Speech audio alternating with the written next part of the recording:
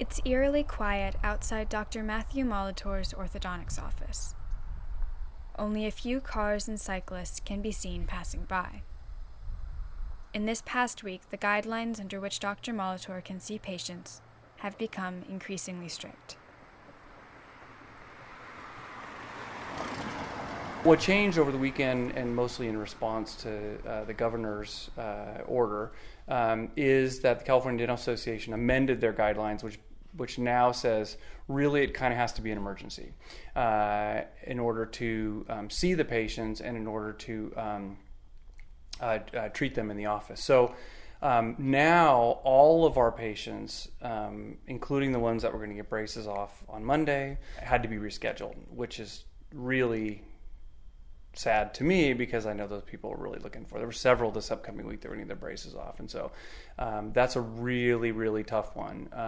If you have your heart set on a particular day, you've been waiting for that for maybe a couple years, that date's on the books, you're looking forward to it, and then suddenly it changes.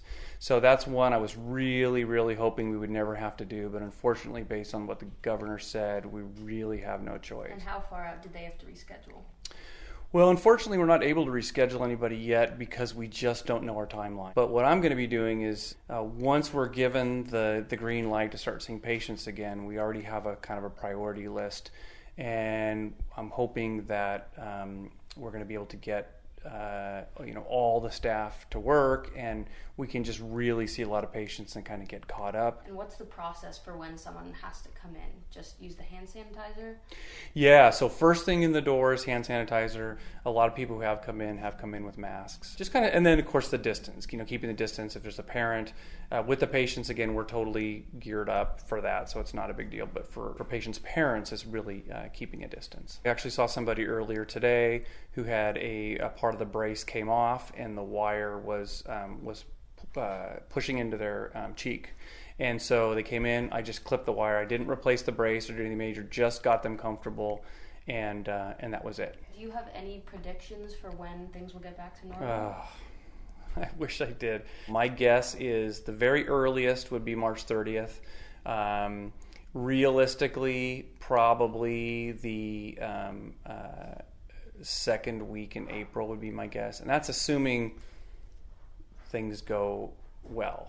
The treatment and the wires and the adjustments are set to kind of go for a certain amount of time. And if I don't see the patient and I can't make new adjustments or change the adjustments, it actually can send the treatment backwards a little bit. We worry about the oral hygiene risks because we have these same rubber bands that have been on there for a long time. They trap a lot of food and plaque, and it's just not healthy. How do you feel overall through this whole thing? Really stressed, actually, because I just feel terrible for the patients. I feel really anxious and eager to keep them, to keep them on track with their treatment. I feel really bad for the people that are supposed to get their braces off, and I'm here, basically doing nothing. I would want nothing more than to be able to see them and take care of them. And I think it's stressful on my whole staff because there's they can't be here, and some of them have to kind of take a furlough or take time off. We kind of have to see how that goes. It's not as if they would be literally paid less, but they're hourly employees. So when they work fewer hours, they're getting paid less. But it sounds like there's a lot of things in the works to help them through like unemployment type benefits and things like that. Even if they only take a couple weeks off, there's some things that are being streamlined through the state of California, which I think will help them. And of course, I'm doing everything I can to help them out as well. A lot of them have vacation and sick. Of course, they have sick leave and all this built up. But if it goes on for a long time, then it becomes kind of a big hardship for everybody. Dr. Julie DeYoung is a pediatric physical therapist at the Children's Therapy Center in Woodland. COVID-19 has changed the center's operations significantly, but Dr. DeYoung does not expect that her patients will experience any detrimental effects. Instead, she even sees the bright side of the situation. Can you describe what exactly your job is? Yes, it has changed, but prior to last week, my job was kind of twofold. We have pediatric clients come into our clinic to receive therapy, And then I was also going out to people's homes and providing therapy within the homes for kids under the age of 3 who are immunocompromised. And can you explain what immunocompromised is? It means that kids are medically fragile and their immune system, which would help them fight off diseases, viruses, is weakened either because they were premature, because they have some underlying medical condition. It could be for a multitude of reasons. Are these kids more prone to coronavirus than other kids? The ones that are immunocompromised, yes. The other ones, not necessarily. What type of work do you do with your patients? Strengthening them, teaching them how to move in a more normal pattern. A lot of it tends to be developmental physical therapy, so I'm teaching the parents how to help their kids. How have the clinic's operations changed now that coronavirus has started?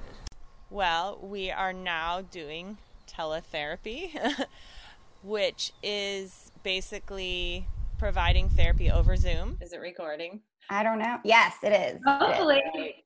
And that means that I sit in my home and they sit in their home, and we ask them to have a video on whatever device works for them where we can see the parents and the kids. And then instead of using my hands, which is what I would typically do in the clinic, we are using our words to instruct the parents on how to help the child with the exercise, the movement, whatever we need to do to get that child to move in a more typical way. And I also am supplementing with sending Google Docs or Google Sheets with pictures of exercises or instructions on what to do on a weekly basis.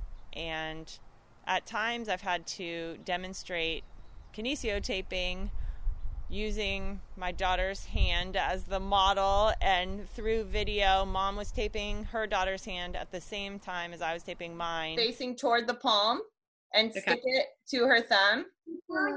Okay, hold on. Mama just wants to try something. And it's forced us to become more verbal communicators rather than just demonstrating with our hands. So there are positives to it, but there are challenges. Okay, and then like the extra tape comes down on her palm. Okay, so the kids and their parents' reactions have been positive also? They've been positive. I've been surprised at how receptive the kids have been. They're a little confused because they want to know why we're not coming to their house. And a patient asked me last week, "Why aren't you coming to my house?" And I said, well, people are getting sick, so I can't.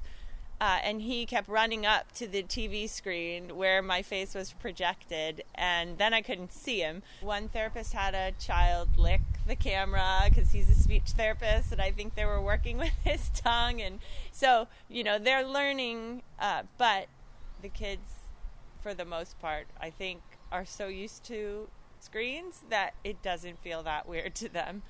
It probably feels more strange to all the therapists who are providing the therapy. Do you think the steps that they've taken to close the clinic were necessary? I do agree with them. I do. It's a great gathering place, and that's why I love working there, but at a time like this, I think it is important to social distance.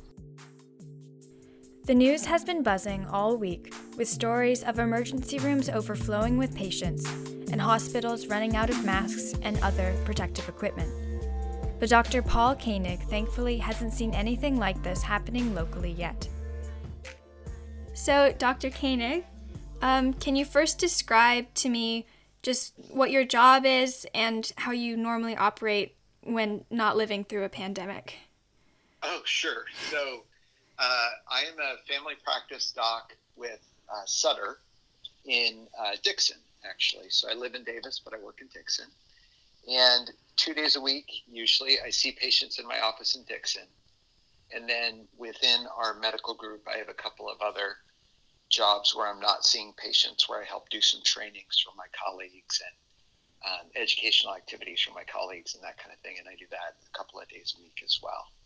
That's the non-pandemic version of my job. And how is the pandemic version of your job going? Well, it's been interesting.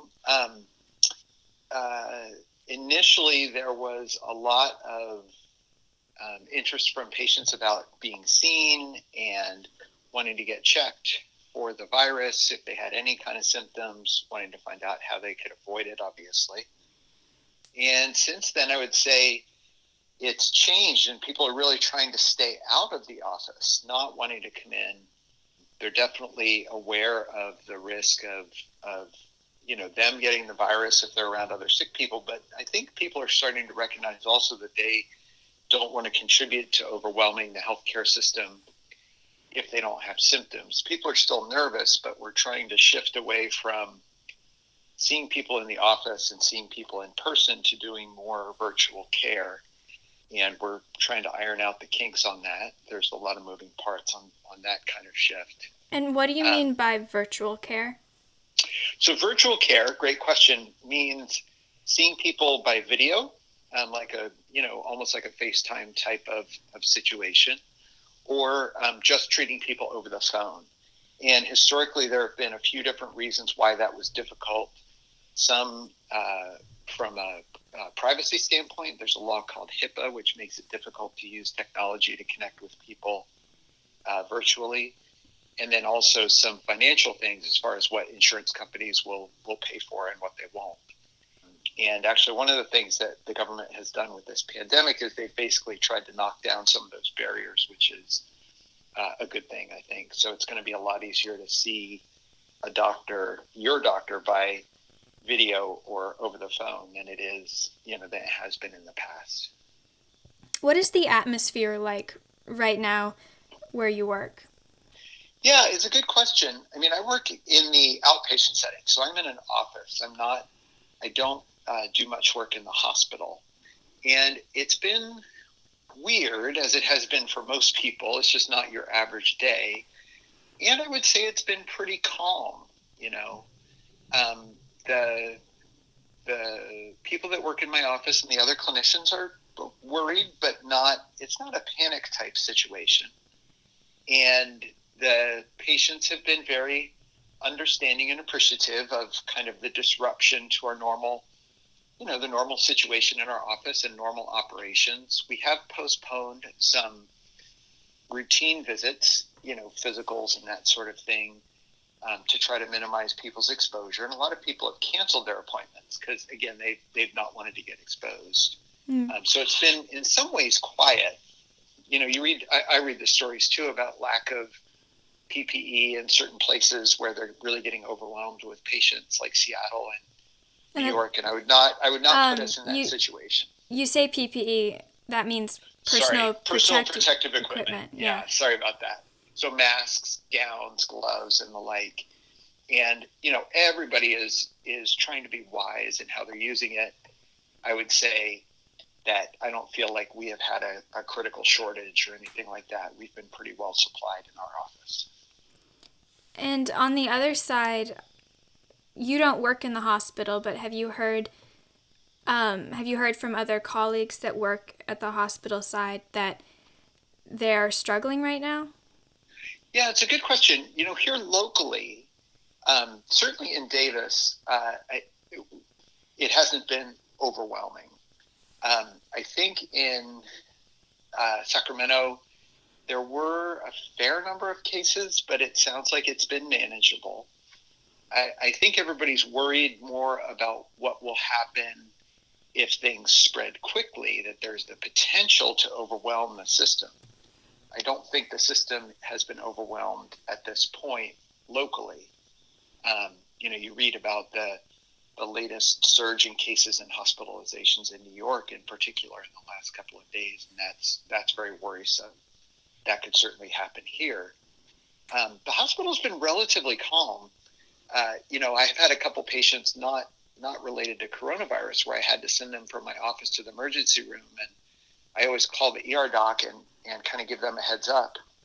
And they've always sounded pretty calm, and I've kind of asked how it's going, and they're kind of getting along. They're also trying to make adjustments in how they do what's called triage on patients. Triage is kind of sorting out who's more acute needs more urgent attention and who's going to have to wait a little bit. So they're setting up some patient flows and that sort of thing that'll help with any surge that could come in the future. But to date, I think the system is holding, at least locally, but it could very easily be overwhelmed. Well, thank you for doing the work you're doing. Thank you. Yeah, it's very rewarding work, and it's a scary time. And however, I think most of us feel like, we really feel a calling right now to be there for our patients and to do what we can to take good care of them without putting them at risk. And it really does give you a sense of purpose and meaning in our daily jobs and interactions with patients. When asked about testing availability, a Sutter Health spokesperson said, quote, "In accordance with CDC guidelines, Sutter is collecting test samples for COVID-19 or influenza in high-risk patients, such as those with current pre-existing conditions or social risks. Sutter needs to preserve test supplies for those populations, and per CDC guidelines, is only collecting tests from patients with symptoms and these risk factors," unquote. Yolo County suffered its first COVID-19 casualty just this week, and the rate of infection only seems to be increasing nationwide. The best decision, as of now, is to practice social distancing protocol whether or not you are showing symptoms. And stay tuned to the news cycle for further updates. The news cycle is produced by the Blue Devil Hub in collaboration with the Davis Enterprise. Iris Harshaw is the producer. Dahlia Kraus is the assistant producer. Dahlia also contributed to the reporting on this episode. Thank you for listening. See you next time, Davis.